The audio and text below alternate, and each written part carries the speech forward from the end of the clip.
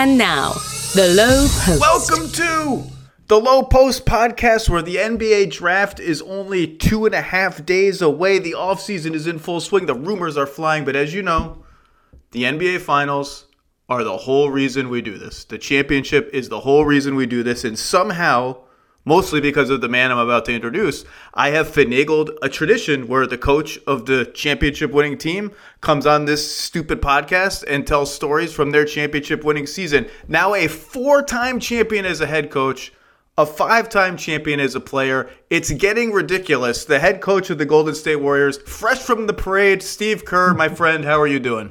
I'm good. Thanks for having me on again, Zach. Well, I mean, look, just don't think the team won. That's all. You're at this point, you're just mandated to do it. It's a tradition unlike any other. Yeah, that's what they say about the That's the Masters, right? No, that's your podcast with the championship winning coach. Yes. Coach, before we get to the important stuff, it has come to my attention, I have photographic evidence of this, that after the parade, there was some sort of feast, party, something, and as part of the buffet, there was a plate of cannolis decorated in blue and gold, and the sign next to them, normally they describe what food it is and all this stuff. It just said, "Holy cannoli." Is this true? I did not see it, so I can't confirm it nor deny it. But I saw a million signs along the parade route that just said, "Holy cannoli." So Clay always manages to leave his influence for sure. We have to be careful with this because it's such a precious moment. We can't overdo it. We can't overuse the phrase now. It can't become too. It was a perfect moment in time, and I think we need to leave it a little bit more alone. I don't want it to become corrupted. The holy cannoli phrase? Yes, the holy cannoli. I think it belongs to Clay. I don't think anybody else can really just throw it out there. I think we got to just leave it to him.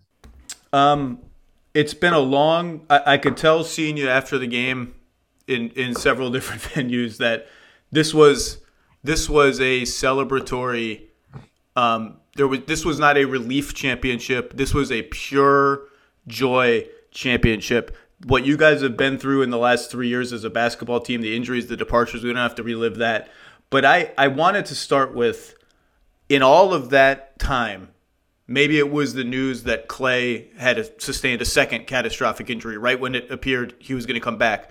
Maybe it was a low point like the 53-point loss to the Raptors in Tampa.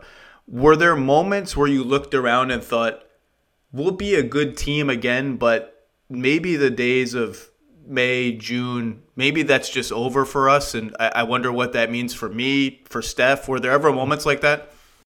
Yeah, there were plenty of moments like that, Zach. I mean, we had the worst record in the league 2 years ago, and last year we missed the playoffs altogether. I think in the back of our minds, we always thought, all right, when Clay comes back, we'll have a chance. But I don't know that any of us really knew what that meant.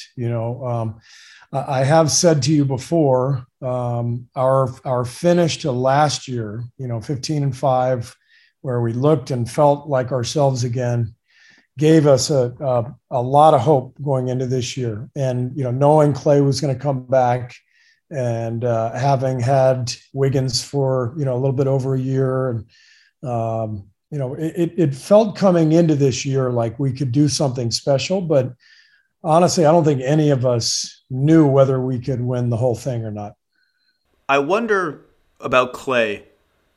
940-something days, 2 injuries, a pandemic which separated him from the team to some degree. I mean, it's hard for me to remember what the rules were in April and May and June of 2020.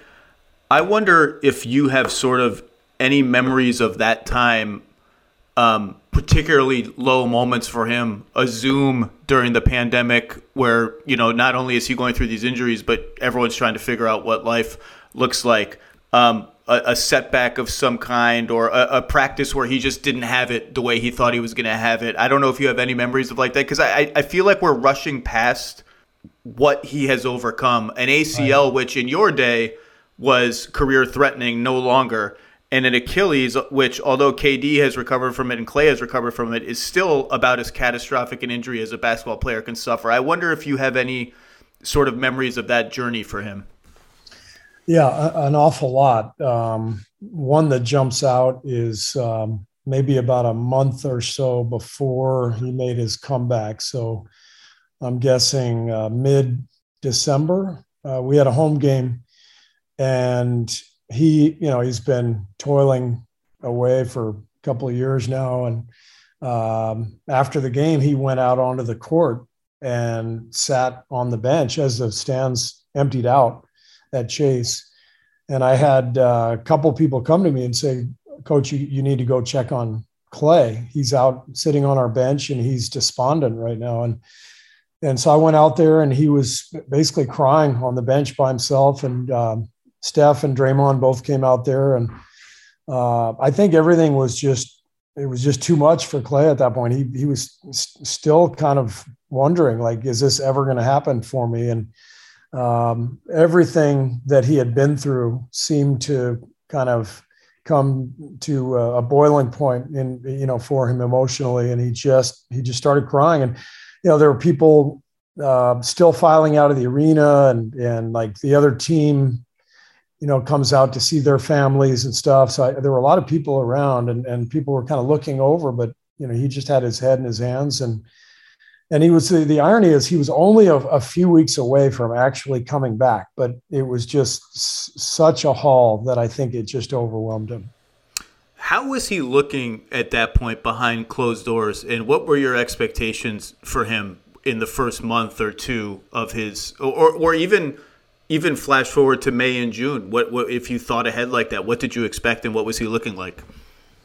Well, he was looking fine, but it was, coming back from an Achilles is such a painstaking process, and it's just step by step, literally. And so our training staff, just put him through all these different exercises and would take him from one step to the next, but it was really, really slow. So, he'd start doing some 5-on-0 stuff where we're, going through our offense.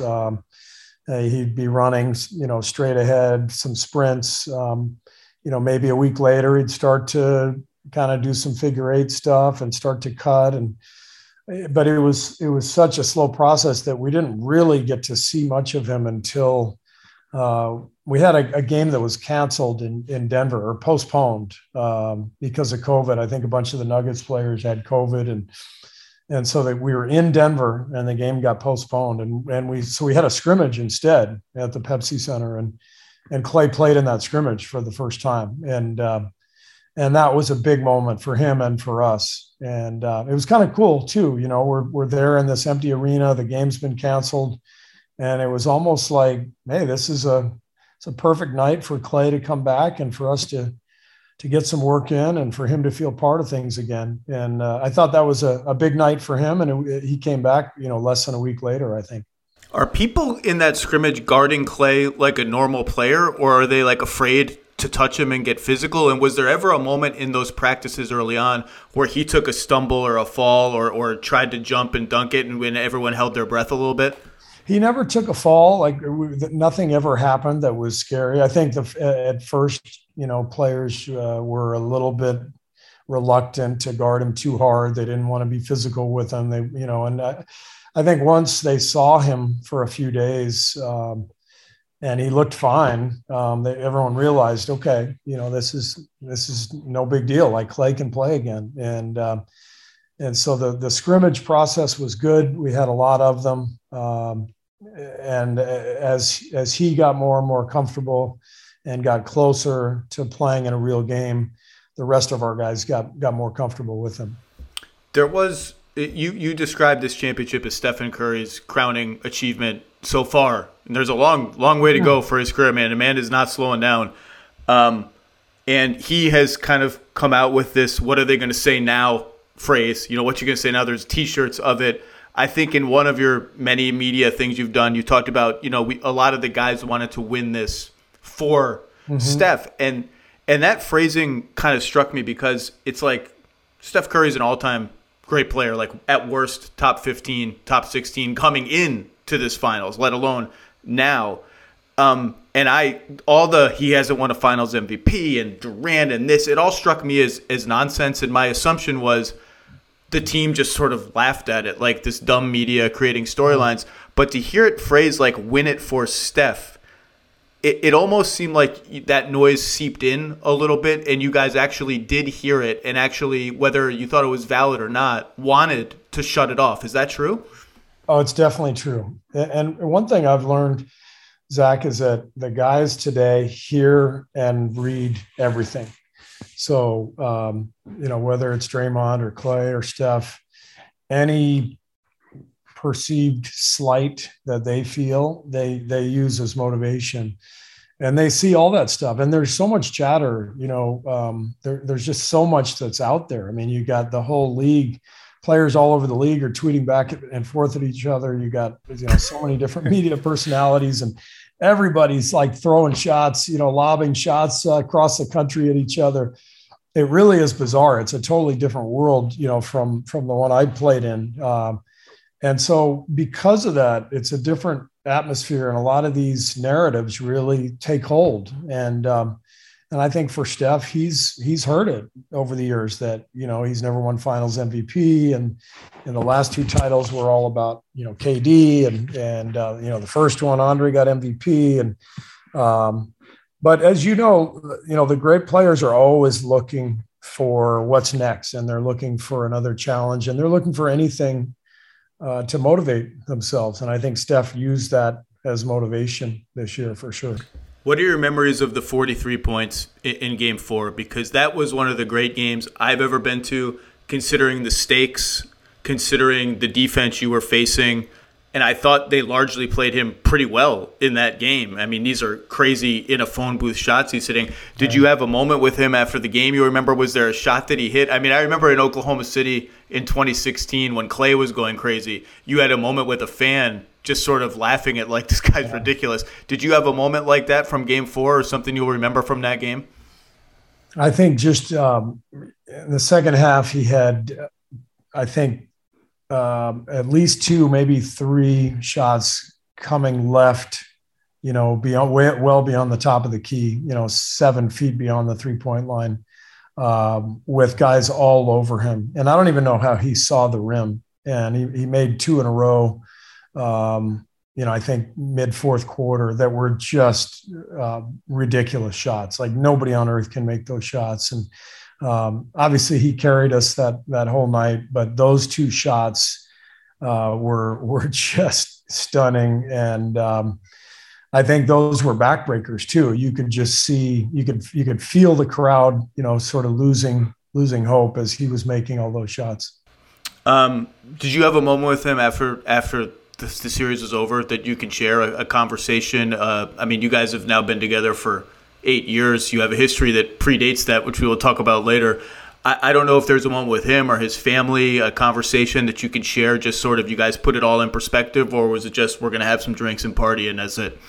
Well, we shared some words on the stage, as all the players and family members were on the stage, and I just shared with him how much, he has meant to me. And basically, what I told him was that as great as everybody has been, with the Warriors, from ownership to front office to, coaching staff to great players coming through here, all-stars, that this was, this has all been built on him, like most dynasties. I mean, the Spurs were basically built, on Tim Duncan, and, the Lakers were built on Magic Johnson. The Celtics were built on Larry Bird. Bulls on Michael Jordan, taking nothing away from all the great players and coaches and GMs and ownership people that contribute to all this. But there's usually one transcendent star that is the reason for these, whatever you want to call them, dynasties or runs or whatever. And that's what I shared with him, that he's basically the reason that this has all happened. Now, he's obviously, there are basketball reasons for that and personality reasons for that. Yeah. The personality reasons have been ultra competitive, ultra devoted to his conditioning, a humility a willingness to share the spotlight in the game with other players and play a style that you guys play. I wonder if there's just some story or something about him that can put that humility part, because Tim Duncan had that too. You've called him short Tim Duncan. Obviously, we can point to his willingness to have Durant come in. That's so far in the past now, and it's such a singular circumstance. I don't know if there is something that you can kind of bring that, personalize it a little bit, because it's easy to say, well, the guy's so humble, he stays humble. I just wonder if there's something where we can flesh that out a little bit. Well, it's hard to pinpoint one thing, because it's literally every single day where you feel that humility, just the way he carries himself and the way he celebrates others' success. You see him on the sidelines when he's not in the game, when somebody gets hot, and he just goes crazy. And the other players feel his joy for them and their success. And I think that's a big part of it. For me, what jumps out right away is, the first round against Denver. He was coming off that injury, and he was limited to, I think, 20 minutes the first game. So we brought him off the bench. And after the first game, the minutes are going up. After the second game, he's up, he's going to be up near 30. And at that point, it's like, I go to him, I'm like, Steph, like, if you want to start, like, you're Steph Curry, you get to start if you want. And he's just, he's just matter of fact. He's like, we're playing great. Jordan's in a great groove. We're up 2-0.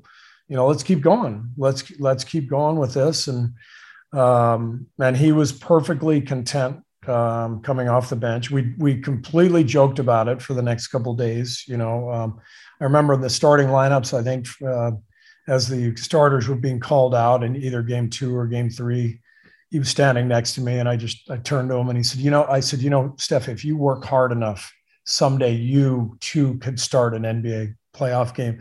And he laughed. And then, the next several days, as he's practicing and working, he's like, look at me, coach, look how hard I'm working. I deserve this. I know I can do this. And so that's Steph, like what might be a serious issue with other players, like it turns into a complete joke for him, where it's like, we're laughing about it because bottom line is he knows we're winning. Jordan Poole's playing great. The rotation makes sense, and we're up 3-0, whatever it is. Like, no problem. Let's just do it. Someone actually asked me, I wish I could remember what show I was on. The host asked me, should they make this permanent? It's rolling so well. Should they just bring Steph off the bench? I was like, yeah, I don't think that's going to be a real thing. But it was actually working that well against the Nuggets. It was working great, and I think Mike Malone even said something during the series. He said. He said, Steph Curry's the greatest sixth man in the history of the NBA. And I was thinking the exact same thing. Like, oh my God, I mean, this is, can you imagine? I turned to my staff. I'm like, can you imagine, you're sitting there down on the other bench and, 6 minutes into the game, you see Steph checking in at the scorer's table. Like, that's kind of terrifying, and like I said, Jordan Poole, it was his first playoff run and he's rolling.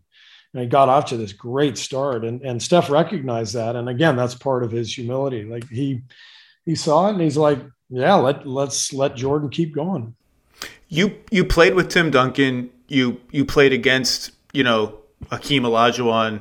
You played with Michael Jordan.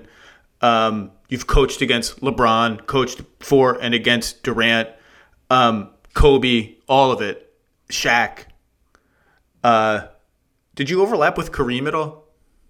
Yeah, just I think 1 year, my rookie year. So you've lived all of these guys, most of them that are in this discussion. Do you consume ever as sort of? Do you ever step back and consume the game like we do in the media, ranking players? Is he in the top 10 all time? Is he top 12 all time? Is Steph above this guy? Steph and Kobe is going to be a debate now. Do people inside the game think that's silly, or as someone who's lived all that history, do you actually find yourself thinking about it sometimes?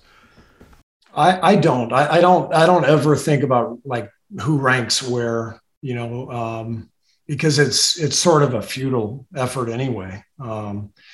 But I do marvel just because I've been so blessed to witness so much of NBA history, playing with so many great players, against them. I do marvel at Steph and the impact that he's made in terms of changing the game, changing the way it's played, changing the way people think of the point guard position.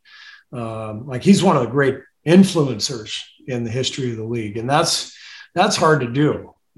Most people don't ever do that. Has it been interesting to you to watch guys who are ball handlers with Steph-like range come into the NBA, but they don't move off the ball the way Steph does? We can talk about Trae Young or whatever. I can name the names. Trae Young, even Dame doesn't move off the ball like Steph does. We just haven't seen a guy who can handle the ball at a high level and run around like Ray Allen at a high level, and even in more intricate, unpredictable patterns and calculated patterns than Ray Allen ran. Has it been interesting to watch those guys come into the league and none of them really try to emulate what Steph does?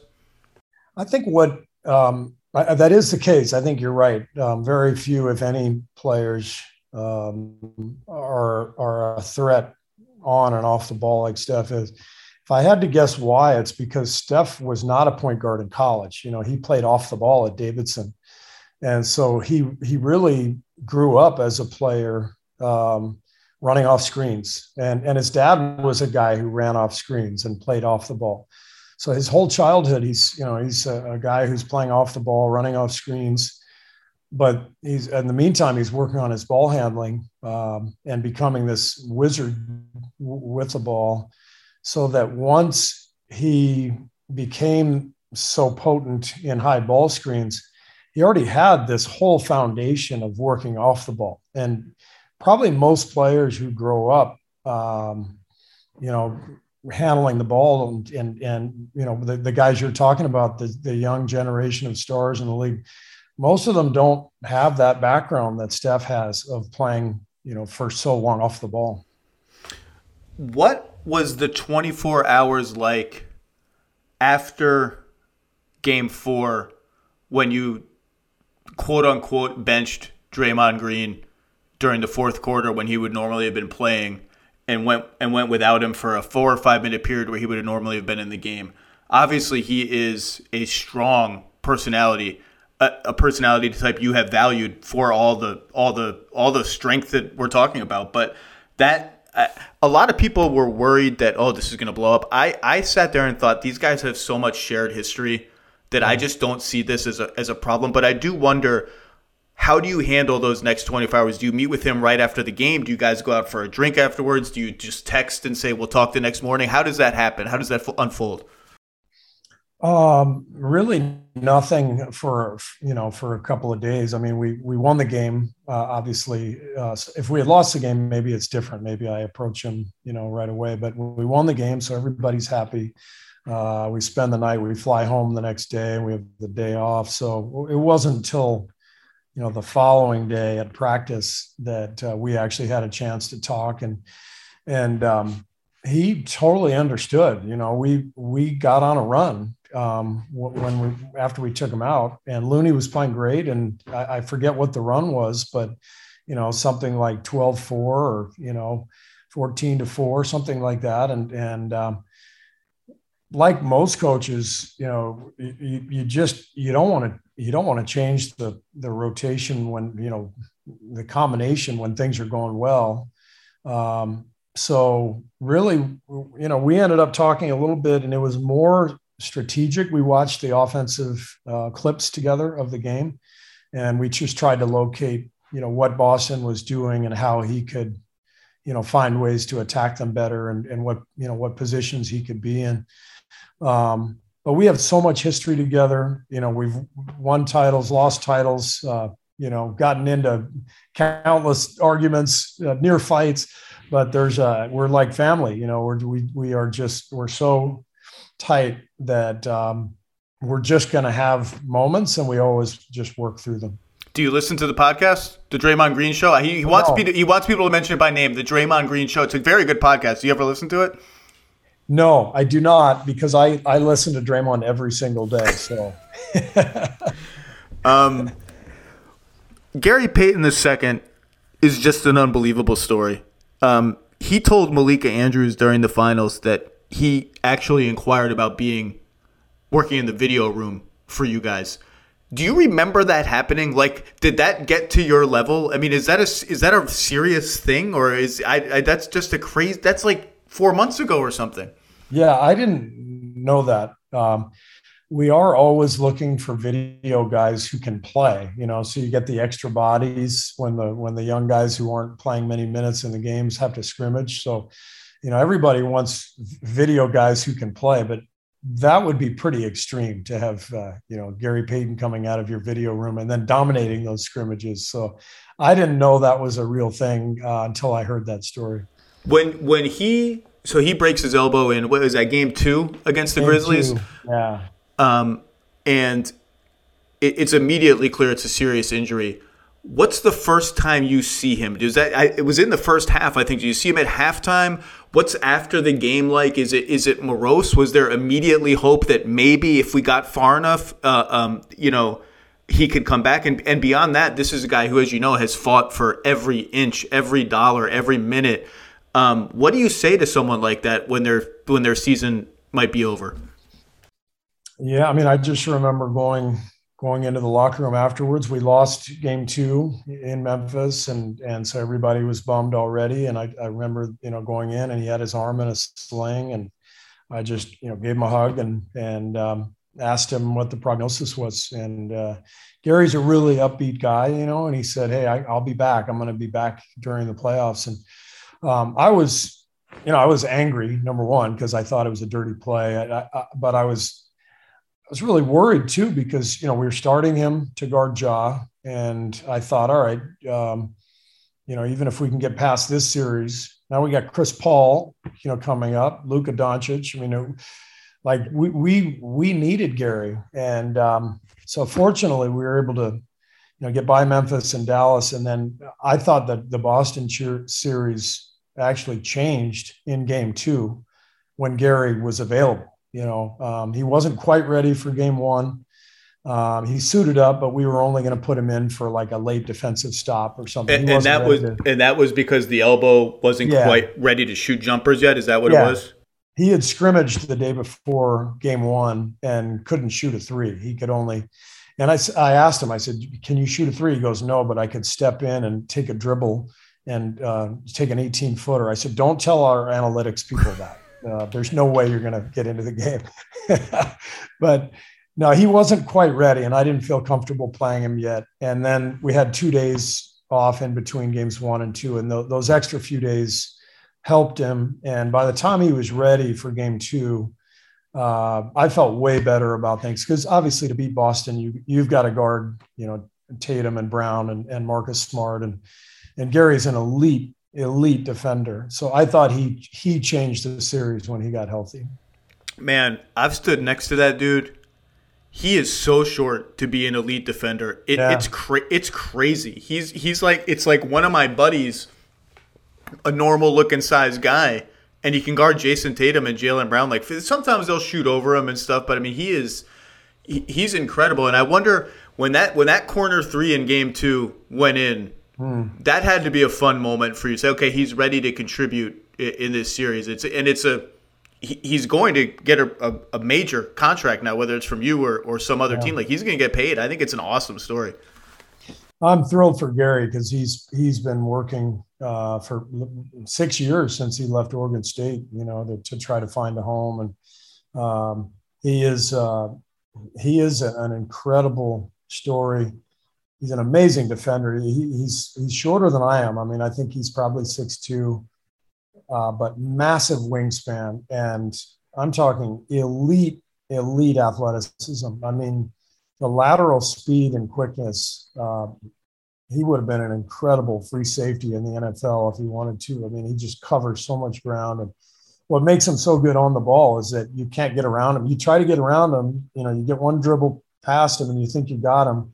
And the second dribble, he's taking it from you. Because he's so quick and he's got those long arms and strong hands. And he poked, I think, 4 or 5 steals away from Boston over the course of those last 5 games when they thought they had him, and he just beat them to the spot and stole the ball. He's just incredible. When did you decide you were going to put Andre Iguodala in for the last minute of Game 6? We were standing next to each other near the end, and there's about 2 minutes left, minute and a half left, and I said, I should probably leave these guys out here, don't you think? Just so to let them soak it in. And he goes, yeah. He goes, I think that's a good idea. He goes, can I go in? And I go, that's a great idea. And I said, go get Wiggs. And I figured, we'd get the four, mainstays out there, Steph, Clay, Draymond, and Andre. And then Wiggs gets to come to the bench and get this embrace from his teammates, an ovation from the Warriors fans who were there. And then to see our four guys, on the floor. And I saw Andre go and literally take the game ball from somebody on the Celtics, walk over to Steph and hand it to Steph. It was a pretty cool moment. You told me something for a feature I wrote on Wiggins about why you're glad you're not the GM of the team, because you would have thrown yourself in front of the tracks of salary dumping Andre Iguodala to the Memphis Grizzlies, which paved the way for D'Angelo Russell, which paved the way for Andrew Wiggins and Jonathan Kuminga. I wonder if you can share a little of that and a little of sort of why that is, because Andre is a prickly personality. Everybody knows he's a basketball genius.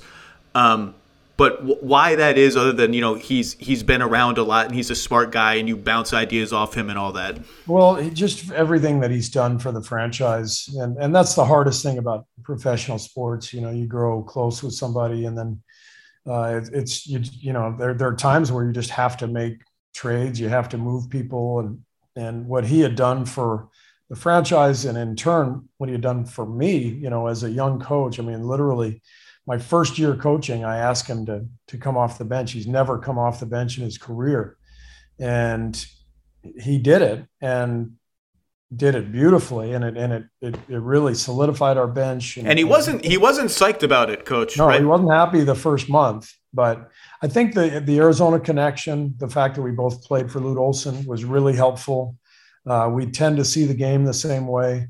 And so he trusted me, even though he didn't like it. And then once he got comfortable with it, he really embraced it. The other thing I feel strongly about with Andre is that, our team has a certain craziness to it. The Steph and Clay shot selection at times is just insane. And Andre is the guy over the years who has just sort of tempered everything and in his prime, the first 4 years when he was here, when he was playing all the big minutes in playoff games, he was the guy who settled us down and made sense of the game. And so we shared a connection in terms of what needed to happen for us to win and for our team to settle down, and he was the guy to get that done. I'll give you a funny Andre story from during the finals. I don't know who I was talking to. I wish I could remember. It was a front office guy on another team. We were talking about Andre Iguodala, and as I want to do when talking about Andre Iguodala, I bring up the fact that he is the greatest I've ever seen at the swipe down steal, that it's completely uncanny. And this guy said, it's so funny you say that because we spliced together like a 5 to 10 minute edit of Andre Iguodala swipe down steals, hoping to send it to our young guys to teach them how to do this. Is there some common thread in all of these swipe downs that explains why Andre Iguodala is so good at this? And his most high profile ones came in that down the stretch of Game 6 against Oklahoma City in 2016. And they watched the 5 or 10 minute edit and the team officials were like, no, he's just awesome at it. There's nothing to teach anybody. He's just too good at it. Yeah, it's a combination of wingspan, athleticism, and a brain, a guy who just sees and feels the game. So it's pretty much impossible to teach that. Shopping for Mother's Day is usually a challenge because you wait until the last minute. Shame on you, by the way. But Macy's Gift Finder makes it incredibly fast and easy to find the right gift just in time for Mother's Day. Whether you're shopping for your sister's first Mother's Day or your fashionista mom who loves to make a statement, Macy's Gift Finder has so many great gift ideas, you can easily pick out something special to celebrate them both. You can shop by price, anywhere from $25 and under to $100 and under. You can also sort by category like fragrance, handbags, more, or gift lists like for the mom who has everything, pre-wrapped gifts, gifts for grandma. You can find top brands like Studio Pro model Beats headphones, Polaroid cameras, and Samsung smart TVs. So what are you waiting for? Mother's Day is May 12th. That's very soon. It'll be here before you know it. Macy's has the perfect gift guide to make picking something for your mom easy this year. Head to Macy's.com Macy's.com/giftfinder today. That's Macy's.com/giftfinder. You can now stream the most MLB games on DirecTV without a satellite dish. Yes! Catch the clutch hits, strikeouts, grand salamis, web gems with nothing on your roof. So who's there up there, whether it's roofers, Santa, birds, old-timey chimney sweeps, moody teenagers, thrill-seeking raccoons, watch out for them. You name it, they won't find a satellite dish. But you will find your MLB games on DirecTV. That means DirecTV is your home for baseball this season. Root with nothing on your roof. Yes, stream your team. Call 1-800-DIRECTV or visit directtv.com. Sign up today. Claim based on total games carried on sports networks. Sports availability varies by zip code and requires choice package. After the latest mass shooting in Texas, you gave an impassioned plea for action, a plea that was both impassioned and somehow very precise in its language and at the target of its criticism, of your criticism, which is a hard thing to be at once, that impassioned and that precise.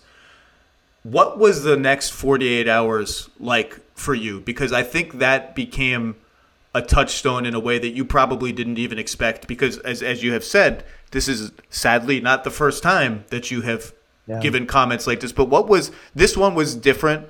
What was it like from your perspective?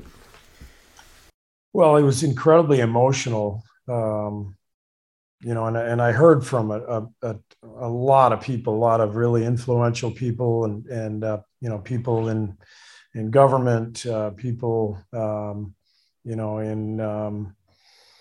the tech world, corporate people reaching out saying, what can I do? What can I do to help? And so it was in a lot of ways, it was gratifying to know that so many people wanted to do something that shared my frustrations. But it was also just really emotional, just because, having lost my dad to gun violence, I just, I knew how just awful this was going to be for so many people in Uvalde, so many family members and friends and young people and all these lives lost. And so just, it's depressing and emotional all at once. But it was nice to know how many people think the same way that I do and want so desperately for our government to follow through on some real meaningful action. You said something at the end of those remarks about how we can't just go play the game and say, go Dubs, go Mavs.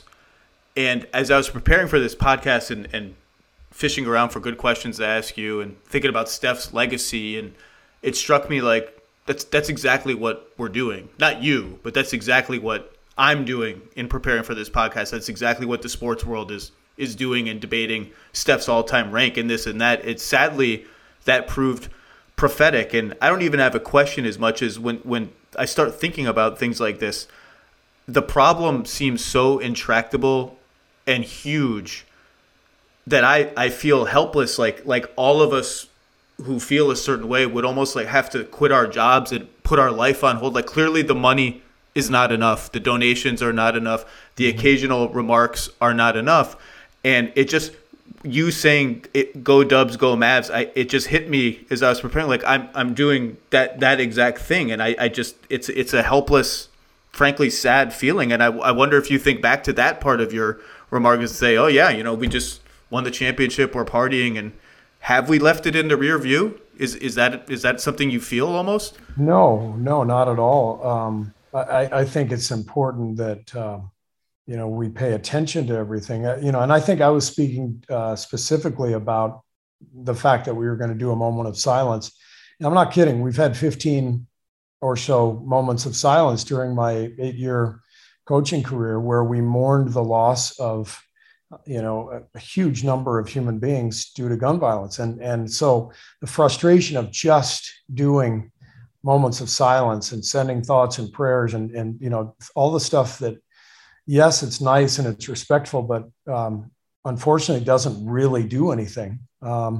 It's frustrating. So I do think that there are people all over the country who are fighting the good fight. I heard a great podcast with Senator Chris Murphy from Connecticut, who's probably the most active senator in the government regarding gun safety, and he had great words. You know, he said this is an issue where we just need to keep pushing, and eventually it's going to tip the other way. And one of the analogies he used was, he said, 20 years ago, we didn't have gay marriage. And I know these are totally different subjects, but 20 years ago, President Obama, an unbelievably progressive, incredibly intelligent human being, could not run on a platform of supporting gay marriage for fear of losing, even though inside he probably agreed to it, right, or agreed upon it. So the issue is one where what we have to do is just make incremental progress, and we have to get the conservative senators from states that really support, over the top, gun freedom laws. We got to get those senators to recognize that they can still win their races even if they support some gun safety measures. Once they're able to reconcile that, a little bit like the gay marriage movement, you get enough momentum where people all over the country are finally saying, you know what, it's fine if there's gay marriage. Like, it's actually a good thing. And in terms of gun violence, you get enough conservative people to understand. And when I say conservative, I'm really speaking to people who are really pro, gun rights. Like, you get enough of them to understand that we're not taking away your Second Amendment rights. What we're trying to do is protect our citizens from being slaughtered in schools and malls and churches and everything else. And we can do both. You can still, you still can have the right to bear arms, but, maybe we could cut back on selling weapons of war to 18-year-olds. Like, that would be a good idea. But in the meantime, as Senator Murphy said, we just have to get the ball rolling enough to tip the scales and eventually get there. Let's do a couple of basketball questions to finish it out. I thought you guys were going to win Game 6 in Boston. I said it on TV. And to anyone who asked me, I think the Celtics are just fatigued and worn out, and the Warriors have kind of figured this series out a little bit. A few little birdies told me that you, I think, had the same sense a little bit, and maybe voiced it before the game in something like, we're going to have to take a punch, but once we do, let's really punch back and see how they respond. Because I think in your gut you felt pretty good about Game 6. Is that fair?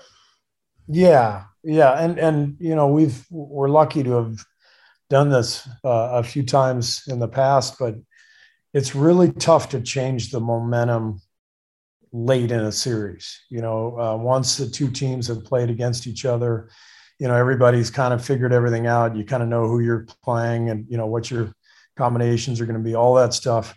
But it's tough to change the momentum late. It's why so few teams, come back from 3-1 down or whatever.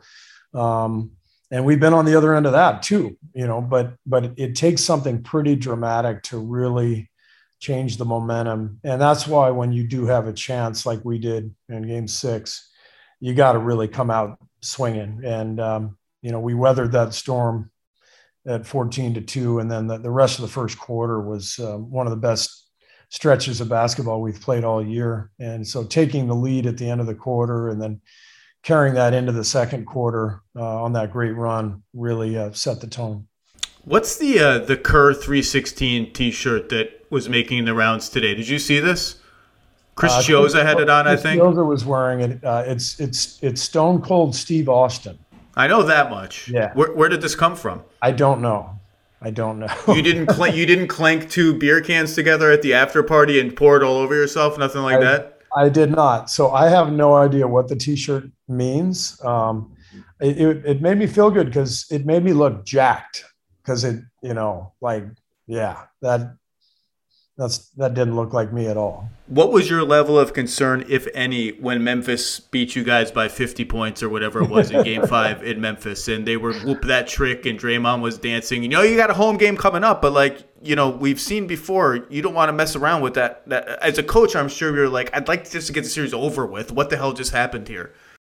Yeah, I mean, how could you not be concerned when you lose by 39 and you trail by 55? I mean, that was probably our biggest test of the playoffs, that game 6 when we came back home. And that's interesting. And I wasn't even there. You know, I had COVID, and so Mike Brown coached and did a fantastic job. But that game was of all the 22 playoff games, I think that was the biggest test. And that's, you know, you always have to pass a few of those tests, you know, during a run. Another one was being down 2-1 in Boston, that game 4, obviously. But I was really proud of the way the guys came out and in that Memphis game 6. And Memphis is tough. You know, they're on the rise. They've done a great job. They got a lot of young talent. Taylor's done a great job coaching that team. So that'll be a fun one, you know, getting together with them next year. Well, Morant and Draymond are making sure of that on social media, Coach. You made like a couple more quotes on, then we're done, I promise. You mentioned being down 2-1 to Boston. I remember, you know, there are no back-to-backs in the finals. There's often multiple days off, not between 3 and 4. But if you froze life after Game 3, it did feel like this is going to be an interesting game coming up because Boston feels bigger, stronger, more physical. Their defense has taken away a lot of what makes Draymond tick, what makes the Warriors' motion offense tick. I wonder what those 48, 24, 36 hours were like for you. Were you confident, like, if we just stick with it, there's a big Steph game coming, like we figured out series before. We've been down 2-1 before, but this is the finals, and this team is imposing in ways that not a lot of teams are. What was your sort of general feeling at that point? Yeah, we felt very confident because we've been able to come back from 2-1 a couple times before. I also felt like we were chasing our tail in Game 3. You know, we fell behind early. I don't think we had a great feel for the matchup yet. I tried to play small in Game 3, which really backfired. You know, it was a strange series that way, where the first 3 or 4 games really felt kind of uneven. Like the feeling out process seemed to take longer than usual for teams at this level. Yeah, I agree. So Game 3, when we fell down, and I thought, yeah, man, we got to space the floor and we got to get some shooting out there. We're going to have to find a way to score. And that totally backfired. And so game 4, that's where we kind of switched our mindset to playing bigger and playing Looney and Draymond together more. And Looney went from, I think I played him like 17 minutes in Game 3 to, 29 or 30 in Game 4. And he was the right guy in the series. I did not handle Game 3 very well, but we felt a lot better, in Game 4 about the matchups and about the combinations that we had out there. We're going to end like this. The floor is yours. If there's something you wanted to say about this season, this team, a particular player, a particular person in the organization, a particular story that we haven't gotten to somehow that you really wanted to talk about, I leave it to you. You are the coach of the championship team, so you get to close this out however you like. Boy, there's a lot of ways I could go. Jordan Poole deserves a lot of love. So does Draymond Green. Draymond's the best defender in the world, and his performance in Games 5 and 6 were just ridiculous. But I have to just talk about Andrew Wiggins because his defense against both Luka and Jason Tatum, the last 2 series were just mind blowing. And when you combine the individual defense with the rebounding, I mean, for, 16 boards in Game 4, 11 in Game 5, and just incredible, suffocating defense.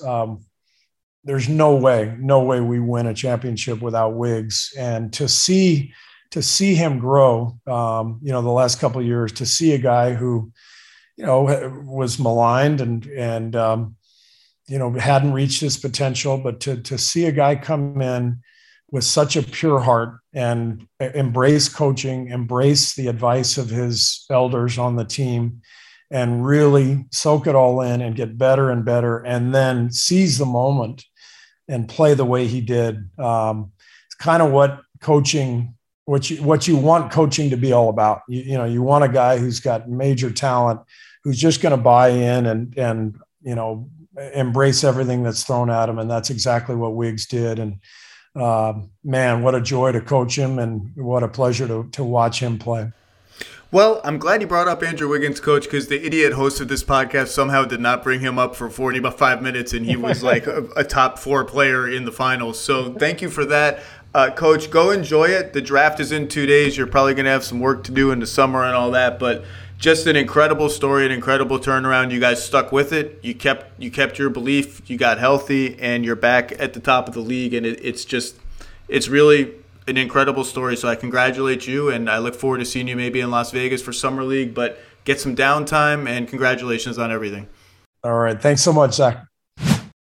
Spring is the best time to add new challenges to your training just in time for summer and warmer days. It's also the best time of the year to take a new look at your fitness routine, dial it up a notch, and continue powering on. Peloton's varying class lengths were designed with your personalized training in mind. Whether you'd like to add a 10-minute core session at the end of your strength class or take a 60-minute power zone ride to increase your endurance, Peloton classes help you focus on your needs and goals. They are also made to challenge you with a variety of classes like boot camps, boxing, full body strength, marathon training, all created to grow your skills or push you to improve in what you already excel in. Peloton's expert coaches and nonstop vibes, #vibes, will push you to new levels of strength and endurance, keeping you on your toes while giving you the professional coaching you need. And with a wide variety of options, whether you prefer to run outdoors, row, or ride at home, or strength train at the gym, Peloton has something for you. Get your head start on summer with Peloton at onepeloton.com. That's onepeloton.com. Another day is here, and you're ready for it. What to wear? Check. Breakfast, lunch, and dinner? Check. Planning for what's next and how to save for it? That's where Bank of America can help. For your financial to-dos, Bank of America has experts ready to help get you closer to your goals.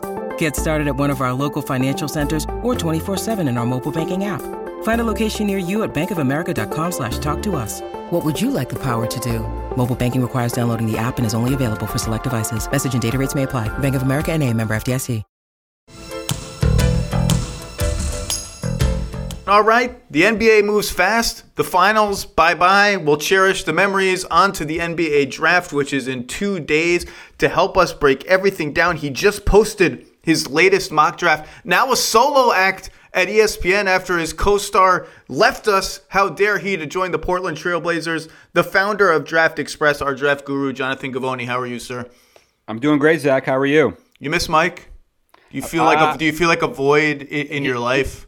He didn't die, he's still around, True. You can still talk to him, he's not as, forthcoming as he once was with his opinions, but I do miss him. I mean, he was like a little brother to me.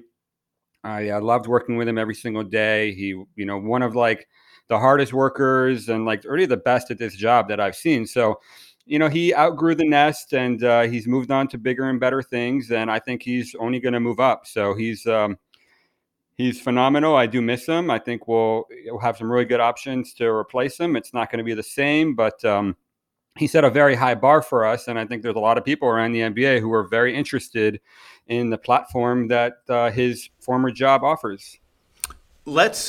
Before we get to Kyrie, I can't open with this. Before we get to Kyrie, let's talk about the top 3 in the draft. Let's start there. Let's start at the top 3. The big names: Orlando 1, Oklahoma City 2, Houston 3.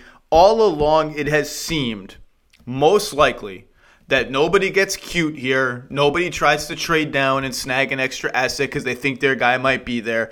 The likeliest outcome to me, and you've been in the weeds more than I have, has been Orlando takes Jabari, Oklahoma City takes Chet, Houston takes Banchero. Now, I will say, I don't know how locked in that is. I know that some people within the Banchero camp, for instance, still have some hope that he might go higher than 3. Not because they don't want to go to Houston, just because the higher you go, the more money you get, etc.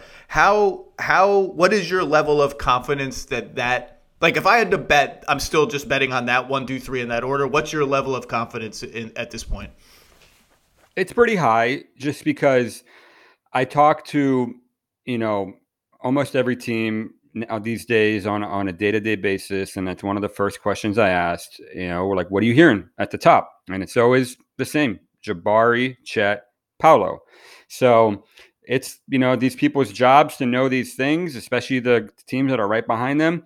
And that's how they feel. And that's just a sense I got from very early on, even before the lottery, that was going to be the way that things looked. And, I haven't heard anything to indicate otherwise. I think if Paolo felt like he had a chance to go 1, he wouldn't have pushed back his workout with Orlando again and again and again, to the point that he's probably not going to make it in there at this point, So I don't see how Orlando takes him without a workout. And Paolo didn't feel strongly enough that he's in play at 1 to actually get on a plane and go to Orlando. So, Jeff Weltman is saying all the right things, and he's doing a lot of research. I love yesterday he had comments like, it's still pretty early in the process. I'm like, yo, dude, the draft's in 2 days, man. No one's falling for that. Like, it's not early. January was early. It's not early right now. I think you have to show that you're leaving no stone unturned. Even when New Orleans got the number 1 pick, and it was such a home run that they were taking Anthony Davis. Dell Demps was still like, no, we're going to do our research and explore it. We knew he's taking Anthony Davis, but they always say this, so this is misinformation season, and not just in the sense that there's all rumors and buzz and games of telephone. I think there are teams that are calculated enough to make calls to other teams or to people in the media just to put stuff into the atmosphere that they made this particular call for this particular reason, just to get that spreading around a little bit. And the notion of the call, the reason behind the call, is actually fake. Yeah, but that only takes you so far, you do this for 20 years and you figure out pretty quickly who's full of in this business. And because the truth is going to come out in 2 days from now. So, I keep, pretty meticulous notes here. And, I've got my list of guys that these people are not reliable sources of information. And I've got my list of these are people that don't miss year after year. Me too. And I stick with the guys that don't miss. The reasoning I've heard for, all these guys, these 3 guys are all really good. Everyone has different opinions on who's the best, who's whatever. And more and more, a lot of the guys that I really trust are kind of whispering, I think Banchero's being underrated a little bit, as maybe the best all-around guy of these guys.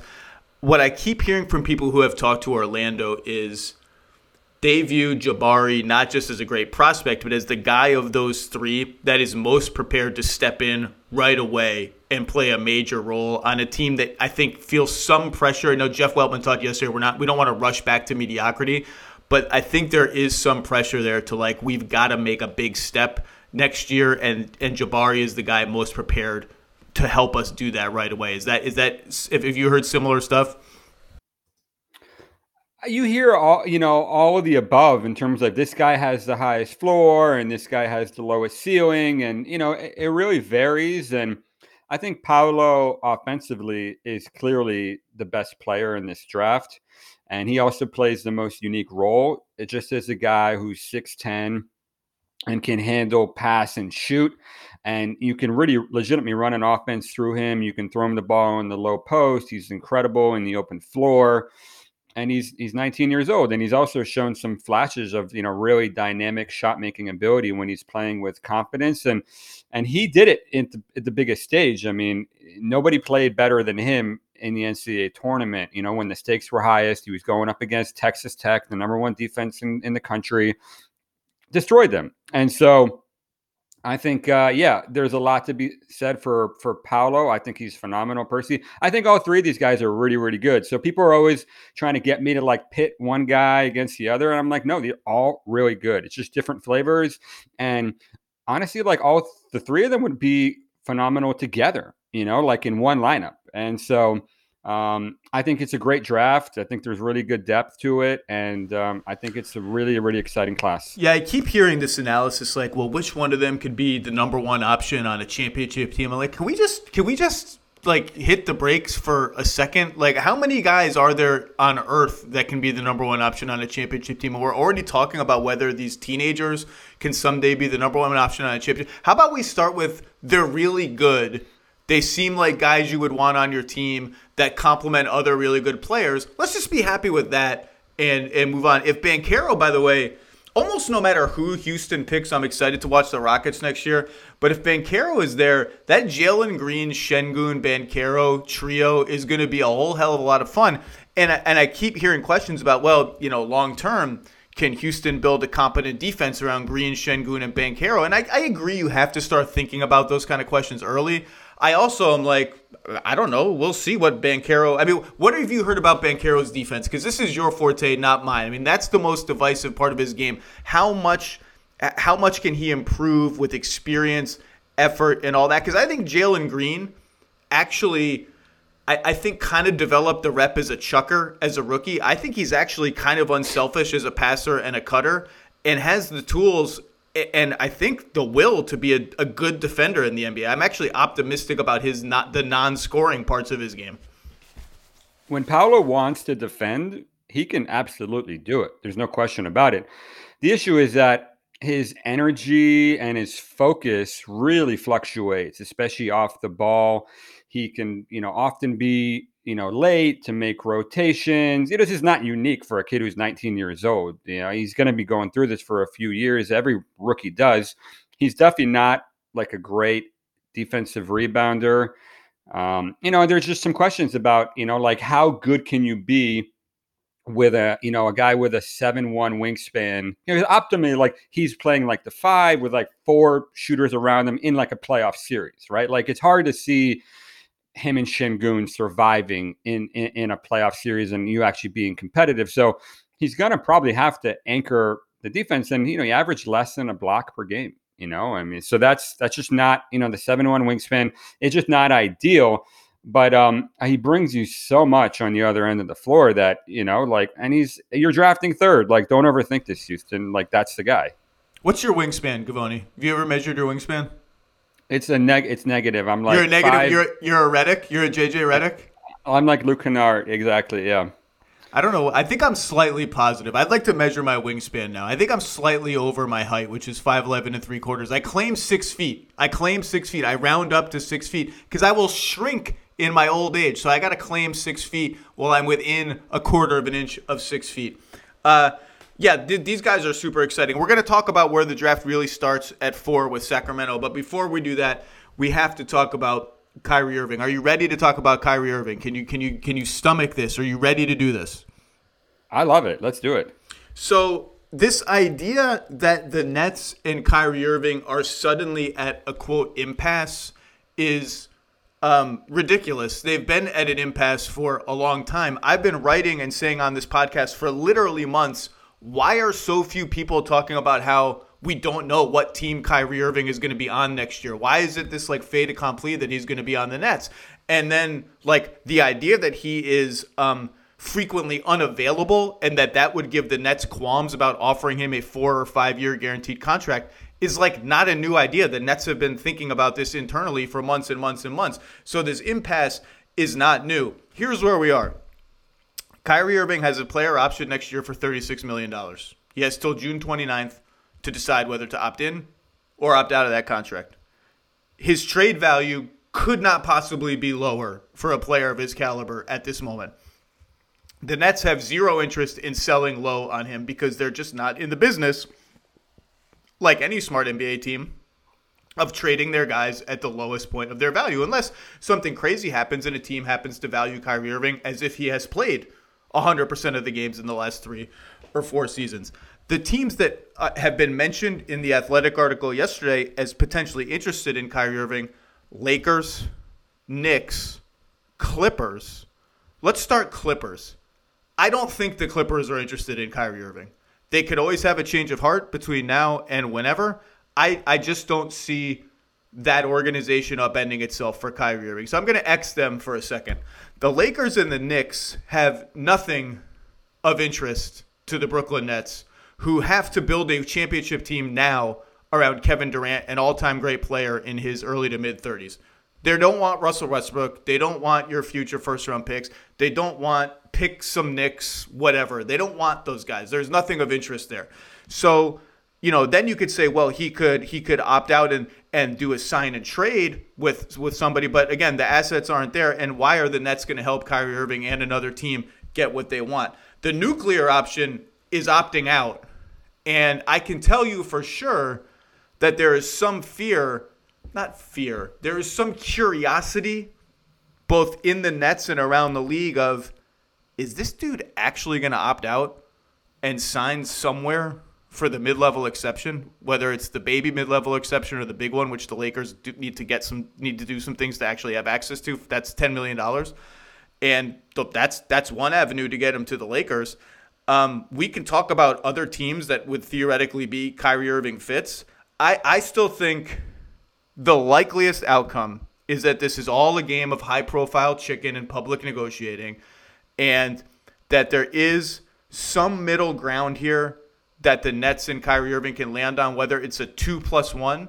A couple of people have mentioned to me, why not do like a Chris Paul whatever style deal where you give him the 5 years, but in years 3, 4, and 5, there are games played triggers or minutes played triggers to guarantee the full deal. I still think, I just don't know who's paying full freight for him. We can talk about that if you want. I still think that's the likeliest outcome. But again, I mean, literally nothing would surprise me. Kyrie Irving retiring would not even surprise me. Like, that's no reporting. That's just me just saying random stuff. Nothing would surprise me, Givony. What's your read on this? I would give him the full max for all the years and just figure it out later. I mean, like, how are you going to replace Kyrie Irving? The guy averaged 27 points a game. He shot 42% for three. He's the best ball handler in the NBA. I'm well versed at replacing Kyrie Irving because I've had to do it for half of every season he's been on my team. And where did that get you? One playoff series win in 3 years. That's where it got me. This is the most talked about one playoff series win in 3 years team in the history of sports. I'm tired of it, but we have to talk about it because A, he's a great player. I voted him all NBA 2 seasons ago. And B, Kevin Durant is sitting there like, yo, we had Kyrie Irving and James Harden. Now we have Kyrie Irving and Ben Simmons. Well, you built the team, dude. Who are you complaining to? Nobody. The world, the basketball gods, the universe. Nobody. I'm just like, we have this guy sitting there, an all-time great player. 3 months ago, Kevin Durant was considered the best player in the NBA. Giannis took that throne from him, but still, that's who we're talking about. Is like, he's the John Travolta looking around in Pulp Fiction meme. Like, yo, James Harden's where? Kyrie Irving is where? What happened? Where Karis LeVert and Jared Allen, the guy that I thought DeAndre Jordan should start over and the coach got fired over it? Where is everybody? Yeah, so those are, to me, the most likely scenarios. I don't see the Nets doing a sign and trade for the junk that people are offering or they will offer. So it's either, they reach some kind of agreement with him, or, what people are kind of whispering about is, there's this team that's way below the cap right now. And, it's if they don't make a move by draft night, then the cap room just evaporates. And that's Oklahoma City. They're, I don't know, what is it, 24 million under? If you want to ship Evan Fournier and Alec Burks, package the number 11 pick with that, I think Oklahoma City would be receptive to that. They just saw Golden State, spend $400 million in a championship. And Evan Fournier, those aren't bad contracts, like you could rehab those guys and ship them back out, or you could use them. I think that, but like, if you're the Knicks, can you do that? You need to get a commitment from Kyrie, and like, is he a guy? Is he a commit guy? June 23rd. I'd have a hard time with just giving away the number 11 pick for, essentially a maybe. And so, I mean, my prediction is that the Nets just end up re-signing him. They find some kind of agreement, like you laid out, maybe like the Chris Paul thing. But like Kyrie Irving is 30 years old. Like, it's not a bad contract giving him the max. You can get rid of I can't believe you're saying this. I just can't. He's so good. At the end of the day, Zach, talent wins in the NBA. And who's more talented? How many players can you name in the NBA that are more talented than Kyrie Irving? I don't know, 15? Like, what is talent? Is talent cool ball handling moves, or is talent winning basketball games with two-way play? Like, like I said, I voted him all NBA 2 years ago. He's won some games in his career, Zach. When he had LeBron next to him, he won some games, and he was massive in those games to his credit. Games 5, 6, and 7 against the Warriors in 2016, he was as good as it gets. I voted him all NBA. He's a flake, but he's a incredibly talented flake. And there's just not enough great players in the NBA. Somebody's going to want this guy. Like, at least James Harden plays. Now, he plays very badly in elimination games frequently, including this most recent one, but at least I know he might not be in shape all the time, but at least he plays. Look, I'd rather have Kyrie Irving on a full max than James Harden moving forward. I'd rather have food poisoning than either one on a 5-year max going forward. Like, if I'm the GM of the team, I'd rather have a nice, comfortable pillow where I can sleep at night than 5 guaranteed years at $50 million a pop to either one. Let's go to the Knicks, because I agree with you. The Knicks are the most likely team. The Lakers have nothing that Brooklyn wants. The mid-level thing, is he really giving up like $26 million just next year, let alone what's next to do that? Maybe. I don't know. The Knicks thing is the most interesting because they've pursued him before. They're desperate to win. You mentioned them offloading all this money to open up cap space. So really, does it just end up being 2 guys we don't really want and the 11th pick, which is, a nice pick, but not great. And like, you can talk yourself into it. He's a show. It's the Garden. They almost went to the Knicks the first time. Julius Randle's still there. So you have RJ Barrett would still be there. I think I've heard intel that they would like to, they're leaning toward re-signing Mitchell Robinson, even though that got a little, I think that those negotiations didn't really go anywhere when they could have gone somewhere. That's a decent team. I don't know where you're really going with that team. And I also don't know, like, if your goal is to attract another star, unless we get a year of Kyrie Irving just playing basketball all the time really well, I don't know what other star is going to be like, yeah, I want to hitch my wagon to him because I just saw what happened to Durant hitching his wagon to him, and it went so freaking great that I want to try it. But, I think they're the team. Dallas was always the sort of interesting theoretical fit of like the second ball handler who can shoot around Luka. I kind of think Dallas has moved on. If they were ever even considering it, I think I would bet on them re-signing Brunson, and they just did the Christian Wood trade. They just made the conference finals. I don't see it. Washington would be a really interesting wild card, assuming Beal goes back there. I just don't know what Washington really has to interest Brooklyn. Are they interested in like Porzingis plus KCP plus 2 first? I don't know. I just think that's an interesting one because I don't know what you've heard on Beal. The Beal intel I have is I think Washington seems pretty confident he's going back, and I just don't see any other teams. I agree with you. The Knicks are the one that I would pay most attention to. Yeah, Beal, it seems, has some type of a handshake with Washington, is my understanding. I'm not reporting that, but that's just what, NBA teams are speculating about. For the Knicks, I just don't think that they have enough time to figure anything else out. Like if Kyrie is the best option they can get, then that's what they're going to do because the clock is ticking on these dudes, like the clock is ticking on Tibbs and Leon Rose. Rose. That whole front office. I mean, like I've lived here in New York since 2008. I've seen a lot of front offices come and go here, a lot of coaching staffs. Nothing lasts forever in this city. And so, like they had a very disappointing year last year and they don't have a lot of avenues to really change their fortunes in a serious way. So is Kyrie like a very flawed option? Yes. But is he the best one that they have? Probably. Let's make a couple other things clear. I've been told in no uncertain terms Anthony Davis is not getting traded. So just like let's just get that out of the way let alone for Kyrie. A couple other things. We mentioned Washington and New York. We might as well then bring up Malcolm Brogdon, who I think the scuttlebutt that the Knicks and the Wizards are looking hard at Malcolm Brogdon trades. The Wizards are, what are they, 10th in this draft? The Knicks are 11th. Building trades for Malcolm Brogdon around those picks plus other stuff. I think that scuttlebutt is very real.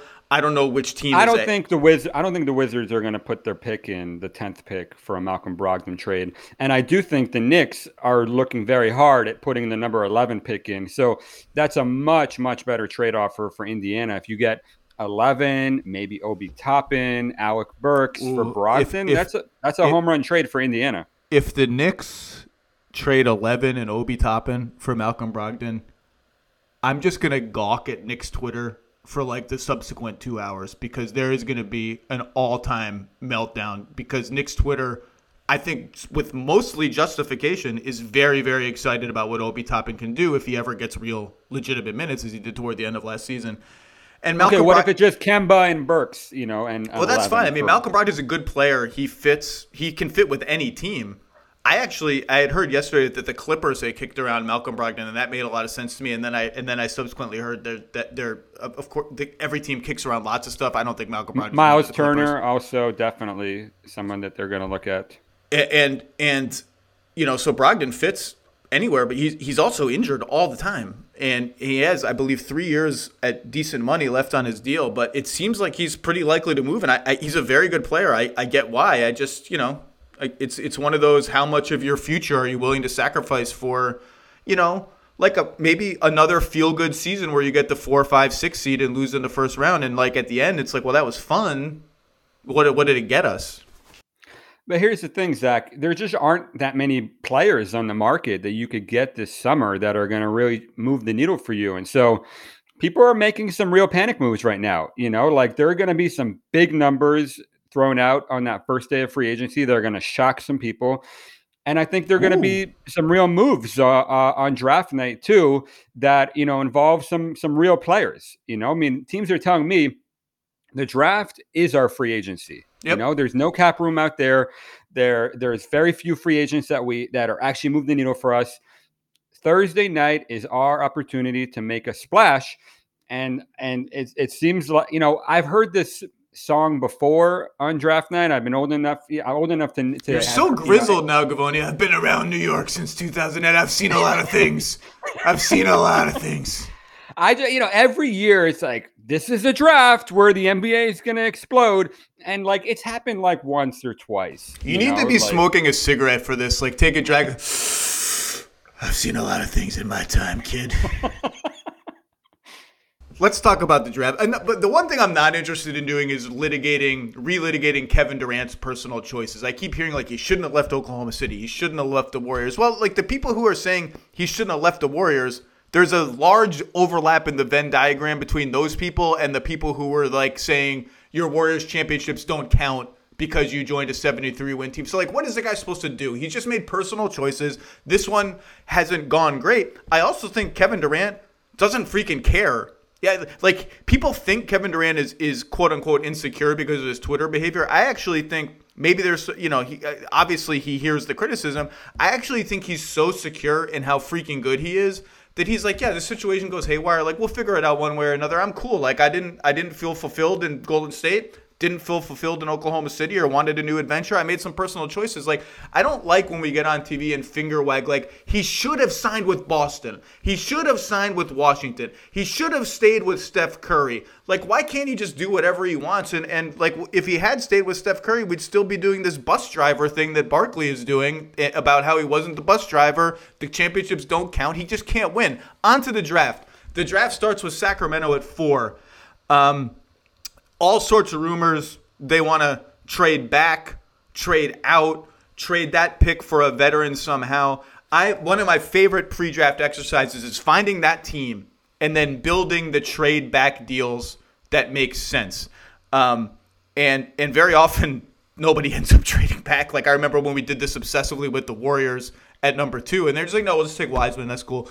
I don't have a deal that I really love for Sacramento trading back, because the trick is you can't we can talk about the John Collins rumors if you want and whether 16, which the Hawks have, would be in that trade. The thing about trading back from a place like 4, you can't trade back to like 18 or 12 or 11 unless you're getting a really, really, really good player in return. Because the drop off between 4, which is mocked as Jaden Ivey, and everybody loves Jaden Ivey, and 11 is so huge. What's the latest on Sack?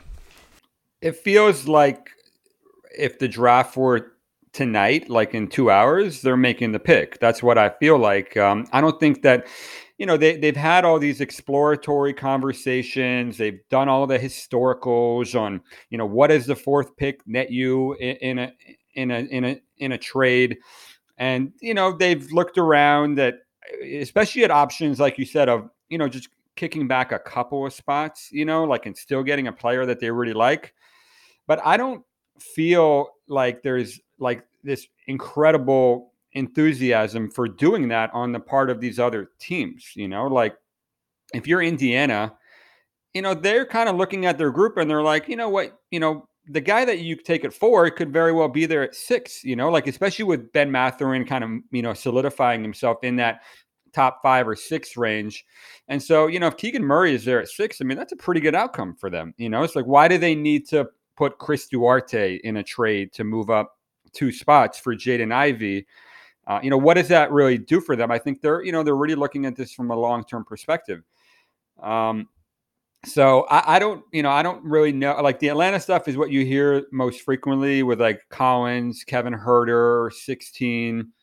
I don't, I'm not sure that like, what does that do for Sacramento? Like John Collins and Domantas Sabonis, can those guys like who's guards who, like, and does anybody guard anybody in that scenario?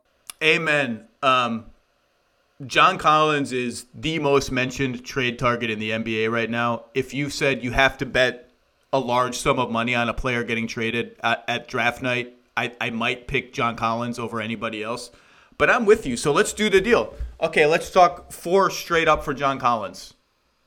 I mean, no. If I'm Atlanta, that's a step back deal because I'm losing a good present day player. But that pick is so valuable. If I'm Sacramento, I'm like, I'm with you. Like John Collins is a good player. He's owed a lot of money. Let me bring up his salary for the next several seasons. He's owed. He's under contract through 25, 26, but at a good number. Like I think it's a good contract, about 25, 26 million a year. But again, Collins, Sabonis, I'm with you. Like it's where it would be a classic Kings move of like, where are we? Here we go. Let's 43 wins. Let's go for it. We got to end the playoff drought. Got a hell or high water. We're going to have 2 home games before we get swept out of the playoffs. Collins and 16. If I'm Atlanta, I start thinking, I got to love the guy at 4. And that may not even – 16 is like not a great pick. That may be not enough for Sacramento. Collins, 16, and another asset, it starts getting too complicated. The one you mentioned, 6 in Duarte, that was the one I liked the best as a realistic seeming trade for both teams. Like if I'm Indiana and I love a guy at 4 and I know he's not going to be there at 6, I can live with 6 and Duarte. And if I'm Sacramento, I can sell that as like, that's pretty good return. But you seem to be pessimistic. Like Washington, 10 and who? Like Kyle Kuzma, Rui Hachimura. Like I'm not psyched about that if I'm the Kings. I'm not going to 10 for that. And same question marks as Collins. How do you play Kuzma and Sabonis together? Portland, 7 and Josh Hart. I'm not going down 3 spots for Josh Hart. I love Josh Hart. I'm not going down 3 spots for him. But you seem pessimistic on the 6 plus Duarte one, which I kind of liked. And other than that, who do I want if I'm the Kings off of Indiana? I don't want Brogdon. Miles Turner and Domas Sabonis, we just saw that movie. Buddy Hield, I just had on my team. Like, who else do I want? It's got to be Duarte, I think.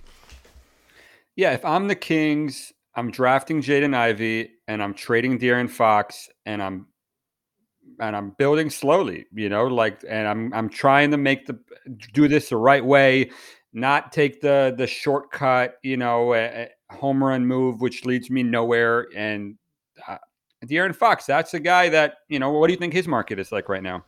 Not great. Yeah. I mean, he finished last year really strong. I think the fact that they had to trade Tyrese Halliburton to get Domantas Sabonis tells you something about where De'Aaron Fox's market is. I think De'Aaron Fox is a good player. He just hasn't kind of made the advancements in terms of defense, playmaking, the shot has been up and down over his career. I thought he'd have made a little bit more of a leap by now, particularly the way he finished the 18-19 season before the last one, before the pandemic season. Let's talk about the Spurs, because I played around with number 9 plus something to get up to number 4. Number 9 and Keldon Johnson. I don't know who says no to that one. I don't know who said Keldon Johnson's a good player. Number 9 and Devin Vassell. I think the Spurs might just think Vassell's too good for that deal. I think the Spurs are a under the radar interesting team to watch because obviously they keep their cards close to the vest. I can tell you teams around the league, and you've probably heard this too, are very curious about, obviously there's the Pop factor, right? Like is Pop coming back? And now we assume he is. It's so late in the calendar, but who knows?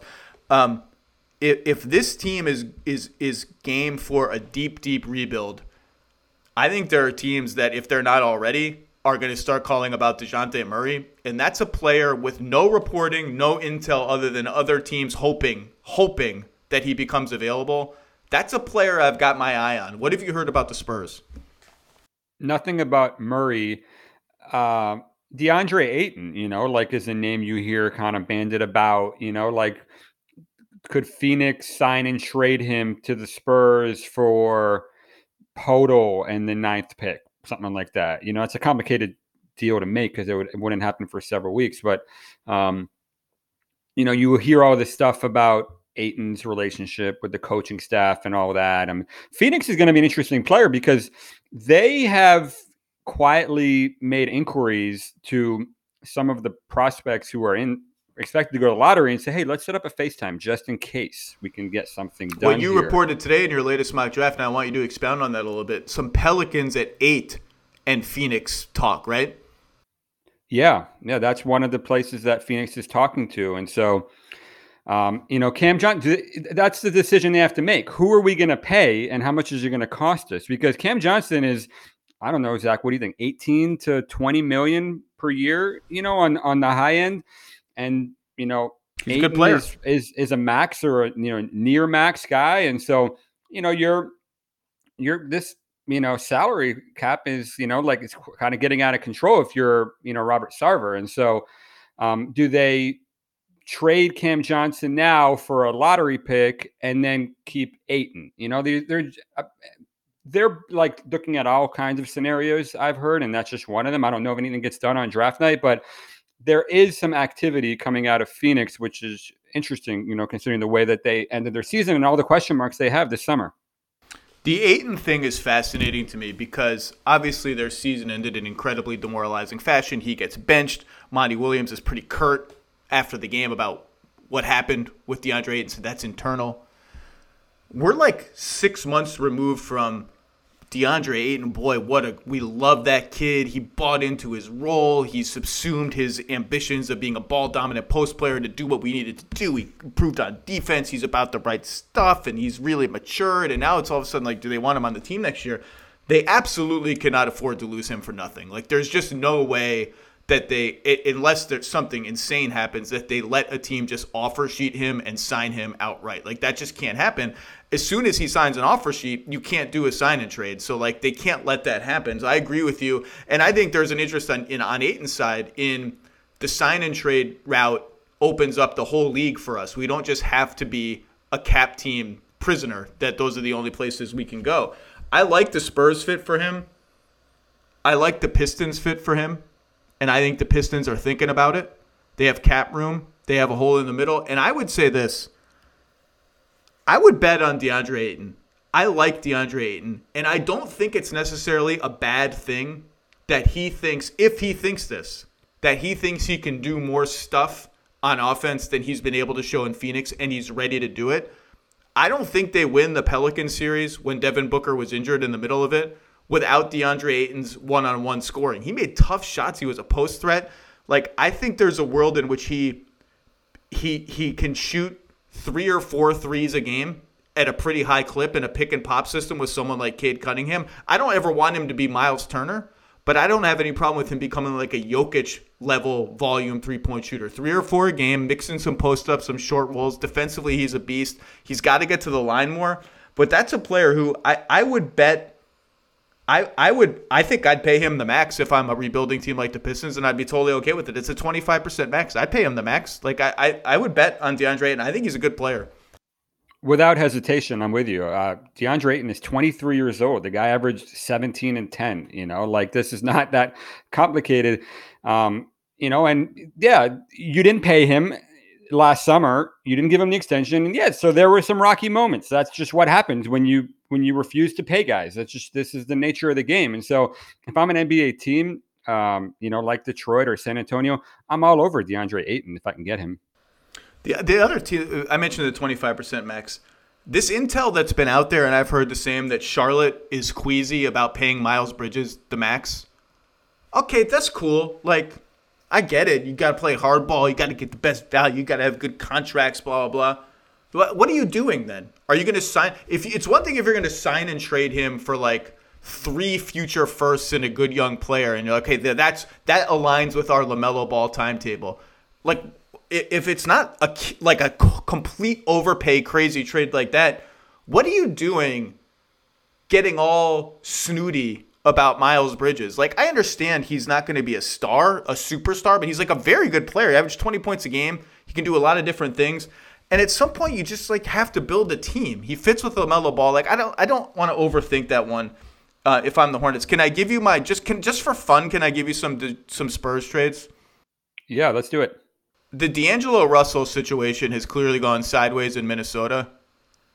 DeJounte Murray is a guy that if I'm a young rising team with a need in the perimeter, I'm targeting him. So if you're the Wolves, would you do D'Angelo Russell and 2, let's say, top 3 protected first-round picks for DeJounte Murray? Who's extension eligible, by the way. We're going to learn a lot about how much the Spurs really, really want him on their team going forward. Would you do that deal if you're Minnesota? Absolutely. I love that fit with Anthony Edwards and Karl Anthony Towns. That's the team. That's the team for me. Like the Wizards, if I'm the Wizards and Beal's coming back, like that's the guy I'm trying to get. If I'm Cleveland, I know I have Garland. Like, fine, play him off ball or play flip-flop roles. Give me that defense.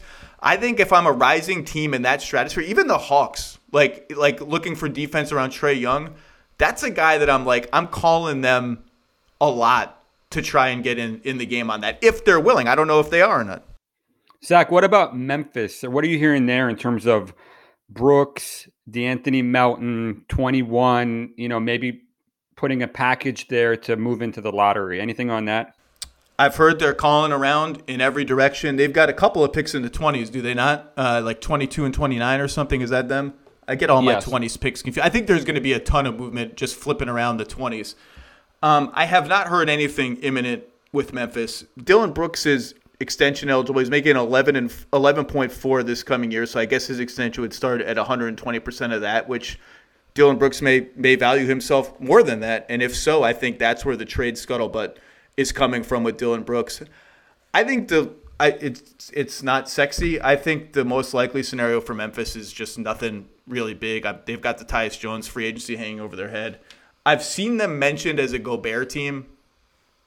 I don't think they're a Gobert team. I don't think when they cash their chips in, and they got a giant pile of chips, I don't think it's Rudy Gobert. Have you heard? By the way, we should probably talk about Rudy Gobert. Have you heard any? The Jazz don't have any picks in this draft, so we have to talk about Rudy Gobert and Donovan Mitchell. Have you heard? I mean, we know the teams that have been mentioned. Have you heard anything?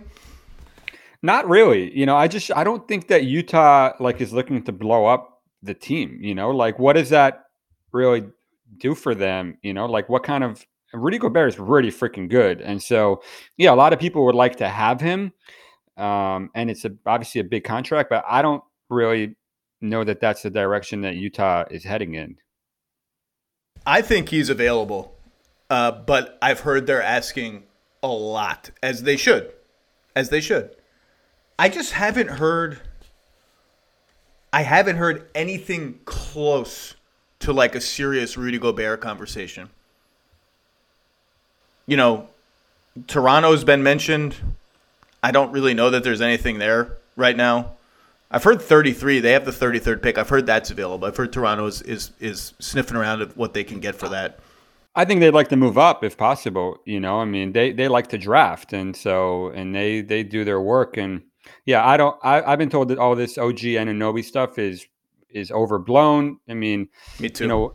what player doesn't want to have a bigger role? Like if you don't like you said with Ayton, like if you don't have that ambition to be a bigger and more important player in this league, then like, are you even a guy that I want on your team? And so I would be shocked if they did something. We'll get to Anunoby in a second. Let's go through the Gobert teams. Memphis, I don't think is in it. Atlanta, that's the team that made a lot of sense. I just haven't heard anything about it, and maybe Atlanta just thinks like Clint Capella's 85% of Rudy Gobert at half the dollars and for fewer years. Why would we do anything to upend it? Brooklyn's got a lot of stuff going on. Charlotte is interesting. Gordon Hayward plus PJ Washington plus some picks. I mean, to me, that's rushing the timetable too much. Putting a 30-year-old center, whatever Gobert is, with LaMelo Ball is like, why am I sacrificing so much to do that, even if it's just PJ Washington and picks? They also need a coach. Like their coach just was like, yeah, I'm out. Like I'm good. I'm good here winning championships. That's not great, yeah. Chicago is the team that there's been all this reporting on, all this noise, and that's been an obvious fit ever since their season kind of figured out because they have the Vucevic salary plus, they can supplement it with they've got a Blazers pick, and their picks are also encumbered, unfortunately. I got no hard reporting on this because there's been no hard reporting to really get on this. My gut just says, I don't know what you think about this. My gut just says they don't put Pat Williams in that trade. And if they don't put Pat Williams in that trade, I just don't think there's a Gobert deal for them. I haven't heard anything there, honestly. I haven't even studied that, but I know Vooch, wants an extension, and they're looking at centers in this draft. You hear them, Walker Kessler, Mark Williams. Those guys are associated with those picks. They have the 18th pick, so maybe there's something there, but I haven't heard anything about it. I'm glad you brought up Anunoby because there's been all this Anunoby to Portland for 7, right? All this that's been written somewhere. And Portland at 7, I'm fascinated to hear what you know about that. And obviously there's been Jeremy Grant rumors. There's been trade for a veteran, quick rebuild around Dame rumors. 7 for Anunoby. My immediate reaction to that, which has not changed, is why in the world would the Raptors do that? Like, OG Anunoby is 24 years old. Now, maybe he's so unhappy that the bridge has been burned. I don't hear anything. I'm with you. I've heard the same thing, that's been overblown. OG Anunoby is 24 on a good contract for 2 more seasons. The next 6 years of OG Anunoby's career are indisputably, by magnitudes, more valuable than the number 7 pick in the draft. Go look at what the number 7 pick actually gets you on average. The argument the other way is Toronto, as long as they have Siakam, Van Vliet, and Scotty Barnes was so good so fast, and Precious Achiuwa showed us so much right last season, his first season in Toronto, that you can trade one of your core guys, which Anunoby is, get another bite at the apple in the top 10, maybe make your present-day team not that much worse because of all that support I just mentioned, all those other good players I just mentioned. I mean, Fred VanVleet's an all-star. Pascal Siakam made All-NBA. Scotty Barnes is Rookie of the Year. And we have confidence, the Raptors, in our ability to draft, just nail the 7 pick. We just nailed the 4 pick. We're going to nail the 7 pick too. I'm just like, okay, cool, I get that. If I want to trade OG Anunoby, eventually I can do better than the number 7 pick in the draft. I just never really got why that would be a thing Toronto would do. Yeah, I don't think so either. I mean, it's really hard to find a guy like OG Anunoby, develop him into what he is, get him on a reasonable contract.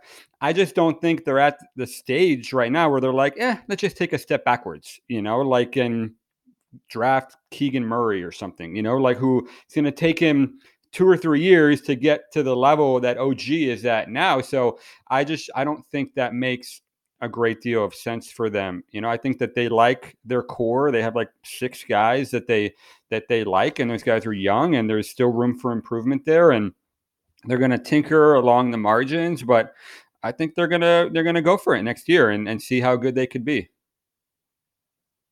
Your latest mock out today, again on ESPN.com. How many more times will you revise the mock between? What mock are we at now, and where will we get to by draft day? I haven't counted, but I'm like constantly tinkering with it on like the back end on my side. So I'm and then we publish it like once a week or so. But yeah, I'm going to keep updating it every few hours, I think. Your latest mock has the Blazers taking Sharp, the mystery man from Kentucky, and does not mention much about trades. And obviously, Portland with Lillard, there's been all this trade talk. And they have the same sort of, the issue I mentioned with Sacramento is like, what's the deal? If we're trading back or trading out, who's the guy? What's the trade that makes sense? It's actually not that easy to find. We just dismissed the Anunoby one. Are we heading towards for all this noise, maybe they just take the guy they like? Yeah, I don't see why they wouldn't. I mean, like their front office, Joe Cronin just got a 4-year extension. You have this mandate now to rebuild the team and try and get to the level that you want to get. And yeah, obviously you have this, a clock ticking with Damian Lillard. He's 31 years old. You need to pay him most likely. I mean, how many years do you give him? What do you do with him after that? Those are the question marks, but there's no like quick fix they can make on Thursday night that just like propels them back into the playoffs and makes them like real contenders. So why would they trade that pick? That's what, nobody's like, you see all these rumors out there, like nobody's actually asked that question. Like, how does that make any sense for them long-term? And then, Lillard, it seems like he's very involved there. He's at all their workouts. He's around the team all day. It's not that easy to trade a guy like that. Like he's been there his whole career. I mean, he's an incredible influence on their young players. I don't think that they're, my guess, and I haven't really asked them this question, is they pay Lillard and at some point they find an agreement with him, and trade him to a place that he wants to go to, and they get a nice haul in return. That's my prediction. I haven't asked Schmitz that question yet. I probably should, but that's the way I see it going personally. Yeah, you always have, you hope, the money is going to be absolutely ginormous with Lillard's next deal. You hope you always have the, if necessary, break in case of emergency, Lillard for a bunch of draft picks trade in the bag if things go badly. If you take Sharp and he's unhappy in a year or whatever it is. This is going to sound weird because I just, crapped all over the idea that the number 7 pick is some golden ticket asset. It's an okay asset for a team like the Blazers, who have some interesting young guys now, particularly Anthony Simons. I don't know if I trade that pick straight up for Jeremy Grant. I don't know if I would. Obviously, Dame's wishes are going to be important here too. Jeremy Grant's a good player. He's a good player in his prime. I also have to pay him a lot of money. He's extension eligible, and if I make that trade, there's definitely going to be an understanding that I'm going to give you a max extension that starts in the high 20s and goes for a long time. I bet, again, this is it. Let's call it informed speculation or whatever you want. I think Detroit would be cool doing Grant for number 7. Maybe they would want another little something extra, like a couple seconds or something. I don't know. I don't know if Portland. I have no intel on whether Portland would actually do that deal. If I were them, I don't think I would. I don't think that's anywhere close to the value of Jeremy Grant, the 7th pick. I think you're talking closer to like a late first-round pick. I mean, this guy has one more year on his deal. He, people look at his numbers in kind of a hollow way, and he's a good player. He's not a great player, so he's not an all-star. So I just don't. I don't see that being anywhere close to what the haul is for them. I think Detroit would like to move Jeremy Grant, but not for the 7th pick. I mean, no way. You think Detroit would say yes to the 7th pick? You think Portland would? Oh, not absolutely. Do it okay, so we're in agreement. We're in agreement. Yeah. You're the intel king of the draft. I'll just tee you up. Like, what team haven't we talked about? What rumblings haven't we talked about? Who do you want to get into that we haven't talked about? The floor is yours. Oklahoma City. I mean, like this is their night, like they can literally do anything they want. They're now, after the JaMychal Green trade, they're $24 million under the cap. So they could take on like a pretty bad salary from someone and just keep loading up on assets. I mean, they also got some young players that, people like, a little bit. Kenrich Williams, for example. Lou Dort, like what do they do with him? Do they, he's extension eligible. I mean, he's got this team option. They need to figure out, what. So Oklahoma, and they have 2, 12, 34, and 14 first rounders from between 2023 and 2027. So I just sometimes when you just say the basic reality of things, it really hits home. 14 first rounders in a 5-year span is just bonkers. You literally can't roster all those players. You can't do it. And I was working on a 2023 mock yesterday that's going to come out right after the day after the draft. And I started, reeling off, which picks have already been, a lot of picks have been traded already for next year. And Oklahoma City is involved in 10 of them, it's unbelievable. They can flip here. They can do that. They've got Detroit. They've got, they can swap with the Clippers. They've got and it just keeps going year after year after year. And so if they want to do something on draft night, they can get it done, And so I think we know that Sam Presti is not afraid to make trades. The question is are people going to want to pull the trigger? Just talking to GMs, decision makers the last few days, here's what they say. So we've been spending the last 2 months talking about the draft, working guys out, watching film, going to the combine, interviewing players, meeting with our doctors, gathering intel reports. At some point, you're so invested in these guys, you just want to make a pick, even if you're offered something great, it's a very human thing to just want to make a draft pick. And so that's why you don't see that many trades happening on draft night historically. And is this year going to be different? That's what I want to see. You mentioned Oklahoma City, Denver. Just to review, Oklahoma City acquired JaMychal Green and a future Nuggets pick for the 30th pick in this year's draft, going to Denver now, and 2 second-rounders, I believe, also going to Denver. I thought that was a good trade for Denver, actually. They rarely do you see a salary dump where a team comes out almost equal in draft equity. The details on that pick that Denver sent Oklahoma City, the future Denver first, haven't really been reported. From what I've learned, it's top 5 protected in 2027, 2028, and 2029. And if it somehow has not conveyed in any of those 3 years, which is extremely unlikely, it converts to 2 seconds, I guess, in 2030 when the world will be underwater anyway and none of this actually matters. That's good value. That's for for the number 30 pick, and taking on some. So I know that the Nuggets needed to do that, from a luxury tax standpoint or whatever, But, the Nuggets are another team to kind of keep an eye on, you hear all these rumblings, Bones Highland, is he potentially available? Why would they do that? I have no idea, there's a sense that they need to get bigger and tougher in the backcourt. When you talk about, they have the 21st pick, all these guys are being banded about that are like Dalen Terry, Christian Brown, Wendell Moore, those type, Marjan Beauchamp, bigger guard wings who can defend multiple positions. It feels like, with Jokic at the 5, they want to shore up, their perimeter defense. And the question mark is, Bones Highland and Monte Morris, can you win a playoff series, and Jamal Murray, obviously, as your backcourt? That's fair. They did make the conference finals in the bubble. The Bones thing is interesting. I thought he had a really good year. I kind of don't get that one. But if you got a good future first or something, I agree with you, by the way, on the OKC, that Denver pick that OKC got. Giving yourself 3 shots to bet against a team who's really good right now, having a down year in 5 or 6 years, usually that ends up being a good bet. Usually somewhere along the line you catch them. Someone gets hurt. Someone leaves in free agency. All of a sudden you're sitting on the 10th pick in the draft. That's a good... Just a good general practice. Anyone else we haven't got to yet? I mean, I'm looking at your mock now. We hit the Pelicans. What about Houston? It doesn't feel like they want to make 3 first-round draft picks. They have 3, they have 17, and they just got 26 from Dallas in the Christian Wood trade.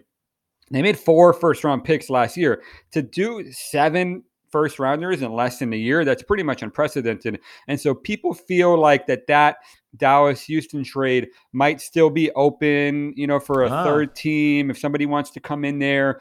get a late first round pick? Is Josh Green maybe available on Dallas's side? So that's one that I'm kind of keeping an eye on. And also the Spurs, we talked a little bit about them, but they have 9, 20, 25, and 38. No, very few people expect them to make 4 draft picks. You have Thursday. You have them taking Jalen Duren at 9. This Sohan kid is said to be another player the Spurs are exploring. That's your reporting. I've been told that I'm going to love Jeremy Sohan. But yeah, I agree with you. The Spurs are super interesting for lots of different reasons. I have no idea which direction they're going to go. But yeah, any team with 3 firsts, you saw the OKC model with the Pokuševski deal a few years ago. Package 2 of them to go just target a player you really like. A lot of stuff floating around. It does feel like there's more trade stuff floating around than usual. Your skepticism, though, is on point. There's always a lot of trade stuff floating around, and I think there'll be a lot of trades, but most draft day trades end up being like so-and-so trades 22 and 29 for 23 and 27 or something like that. You know what I mean? What about the Lakers? Should we talk about them real quick? I mean, they're being active, you're hearing some, they're calling Indiana and saying, how do you feel about Westbrook and Taylor Horton Tucker and our 2026 first rounder? And, they just get a nice, chuckle and say, no, thank you. We've got better deals on the table than that. Well, they can trade 27 and 29 now, right? So they can trade 2 firsts, I think. Right. So you're hearing the Lakers are making calls trying to turn that into theory. I'm guessing if they're calling the Pacers, that's about Brogdon. Yeah. Which is probably not going to happen. Yeah, I mean, look, you can build interesting Russ deals. I mean, the Charlotte one has been speculated about a lot with Hayward going Hayward and somebody going to the Lakers. I think the Lakers want to get into the second round too. They hit that home run with Austin Reeves. They're talking to a lot of agents about this guy should go undrafted and that guy can go undrafted. We've got roster spots to fill. We need players for next year. We need cheap guys who are ready to play. And so, do they get into the 40s, just buying a second round pick? Do people want to throw Rob Pelinka that kind of bone, by just selling a pick? It doesn't feel like that right now, but you never know. I mean, there's, like we said, there's a lot of teams that have a lot of picks, and, like the Timberwolves have 40, 48, and 50. What do they need 3 second round picks for when they already have 19? So there'll be a lot of movement in the second round too, which is normal. There's half of those picks get flipped. It's impossible to keep track of. Jokic gets drafted during a Taco Bell commercial, so the second round is going to be a wild ride. I forgot about that. It's perfect that it's Taco Bell. It really, for 5 different reasons, it's perfect that it's Taco Bell. It would not be as funny if it were Ace Hardware or Kia cars or something. It's perfect that it's Taco Bell. Let's end with the Warriors, who are picking at 28. A lot of let me see, who do you have mocked there? The same Wake Forest kid, Jake LaRavia. The Warriors have Kevon Looney and Gary Payton II, and then below them, I think a tier Otto Porter in free agency. There's going to be a market for Looney, perhaps a robust one. A market for Payton, perhaps a robust one. We're talking about a payroll that, if you bring back those guys plus luxury tax, is going to be approaching $400 million next year. Are they going to make this pick? I haven't heard anything different. I mean, these are the kind of guys that they need to have on their roster, cost-controlled, rookie-scale contract, a young contributor. They've got, some really interesting young talent already with, Kuminga and Moody, and I don't know how you feel about Wiseman, but so that's, I assume that they're going to make this pick and just, add to the stockpile of talent. And who knows, maybe one day down the road, they need to package all that talent and make another big trade, so it's nice to have good young players to help facilitate those kind of moves.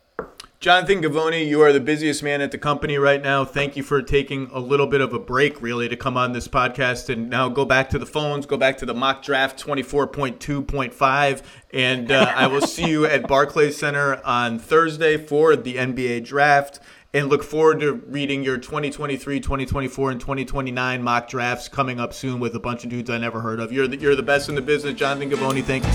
Thanks for having me, Zach. Great to be with you.